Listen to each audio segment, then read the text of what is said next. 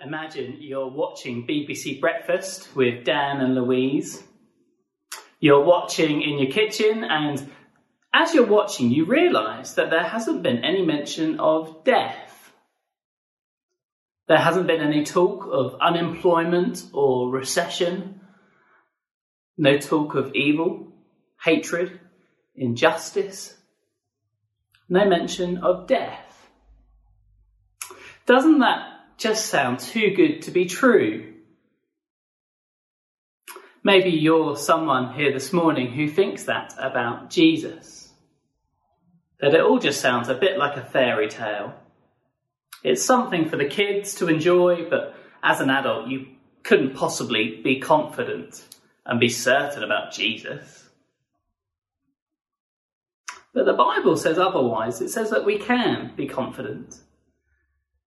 Luke this morning shows us that Jesus is the one. He's the answer to the question being asked. Take a look down at chapter 7, verse 20. Now we'll have a look at this passage more in depth next week. But here's the question for our series in 4 in Luke. Are you the one?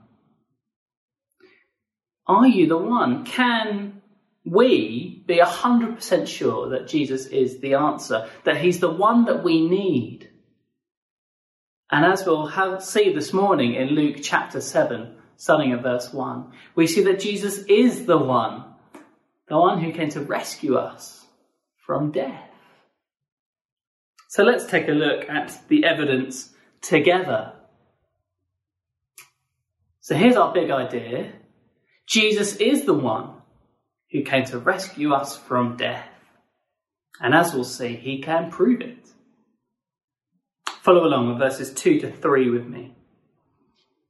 There was a centurion's servant whom his master valued highly, who was ill and was about to die. The centurion heard of Jesus and sent some elders to ask him, asking him to come and heal his servant. So as Jesus heads into town, there's this centurion who sends for Jesus. This is a man whose servant, verse 2, who he values very highly, he loves. Well, he's about to die. And the centurion has heard about Jesus, the miracle worker. Now that isn't really a surprise. In chapter 6, we see that Jesus' popularity is really high as Jews from near and far come to him as he heals the sick, the blind, the lame, the deaf, and as he taught like no one else. Well, now it's the turn of the centurion to come to Jesus. And he's not a Jew.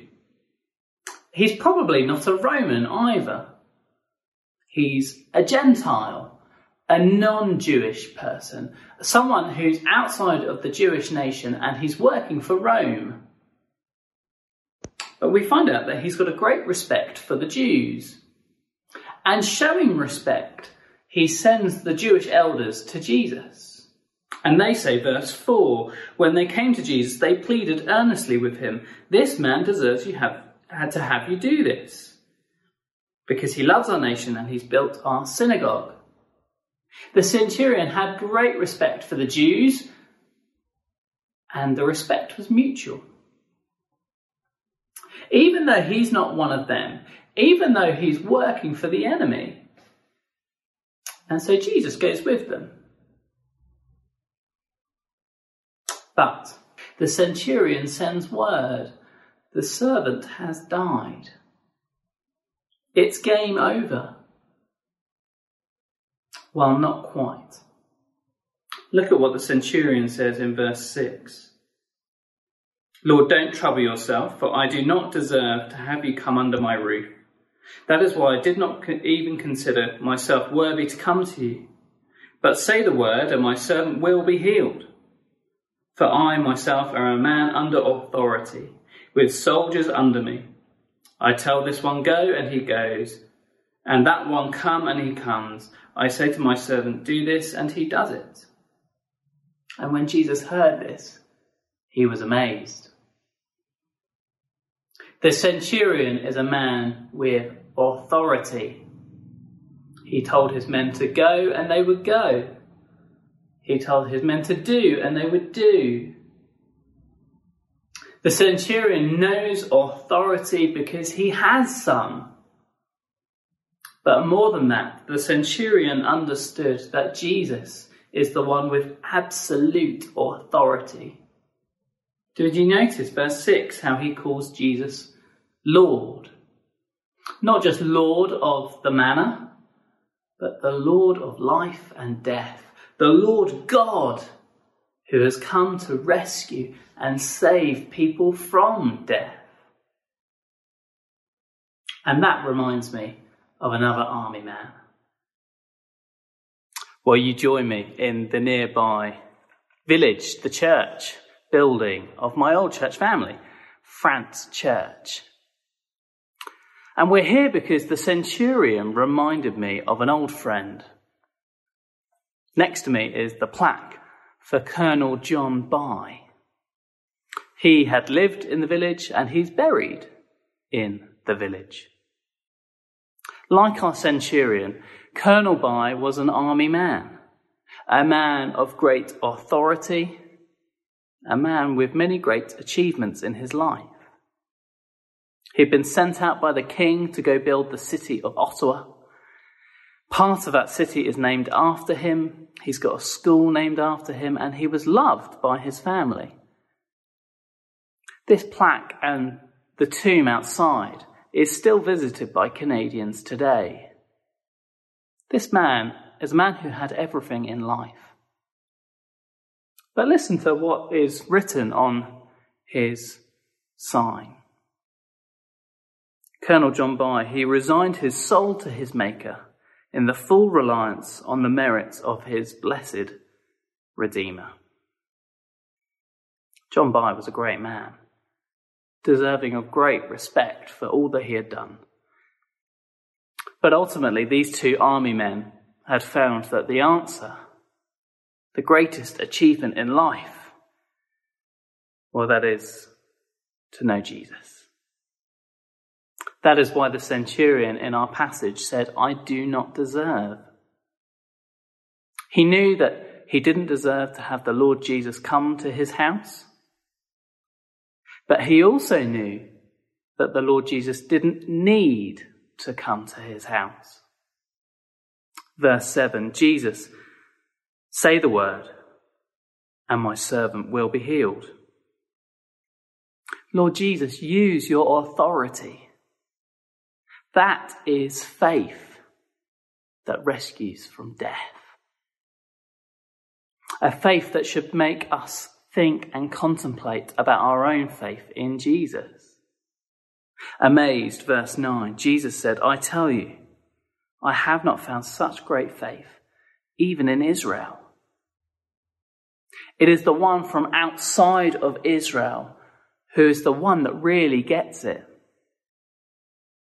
Lord Jesus, I do not deserve. Say the word. And with no medicine, just a word from a distance, without even seeing the servant. Verse 10, the men who had been sent returned to the house and found the servant well. Jesus proved it. Historical eyewitness evidence that shows us and proves to us that Jesus is the one. He is the answer who came to rescue from death. God's amazing King, and his kingdom is one that will go to the ends of the earth. Jesus' kingdom wasn't just for the Jews. God's rescue plan is for all nations. That's shown by the fact that the centurion wasn't a Jew. All peoples. Faith has no gender or racial gap. Jesus is the answer for all people, the one who comes to rescue from death. We simply have to respond to the evidence in faith. So Jesus is the one who came to rescue us from death, but can he prove it more? Well, verse 11 to 17 says yes. Soon afterwards, Jesus heads to another town and he's followed by his friends, the disciples, and a great crowd. And as they come into town, they see a funeral, verse 12. On seeing this sad event, well, what does the hero do? Verse 13. When the Lord saw her, his heart went out to her, and he said, "Don't cry." Jesus saw the funeral and the mourning mother, and his heart goes out to her. He has compassion on her grief. Maybe you feel like that sometimes when you see a hearse driving along St. John's Road. Your heart and your prayers go out to the family in the car behind as they go to the funeral. But we're powerless to help the grief. But not Jesus. He has the authority and the power. He says, "Don't cry." Verse 14. Jesus went up and he touched the bier they were carrying him on. And the bearer stood still. He said, "Young man, I say to you, get up." The dead man sat up and began to talk. And Jesus gave him back to his mother. We have a great faith in modern medicine and in the NHS. From my 5-year-old son to my 69-something-year-old father, they all require medicine. See, we put our trust in doctors and in medication. We see that the evidence that asthma inhalers and painkillers, that they work, and we trust it, we take it. And how much we're hoping for medicine to come through for us now. But actually, medicine is not the answer. It's really very simple. We do not have the power to save ourselves from death. But Jesus, he has proven that he is the answer. The Bible tells us that he's the one that we need. The Bible promised that the answer to death and sickness and this broken world was coming. Luke and the Gospels announced that he has come, and he has proved it. A Christian does not have blind faith. We can have a confident, certain faith because of the historical evidence written down for us. Young man, I say to you, get up. And the dead man got up and started to talk. And Jesus gave him back to his mother. That is utterly amazing.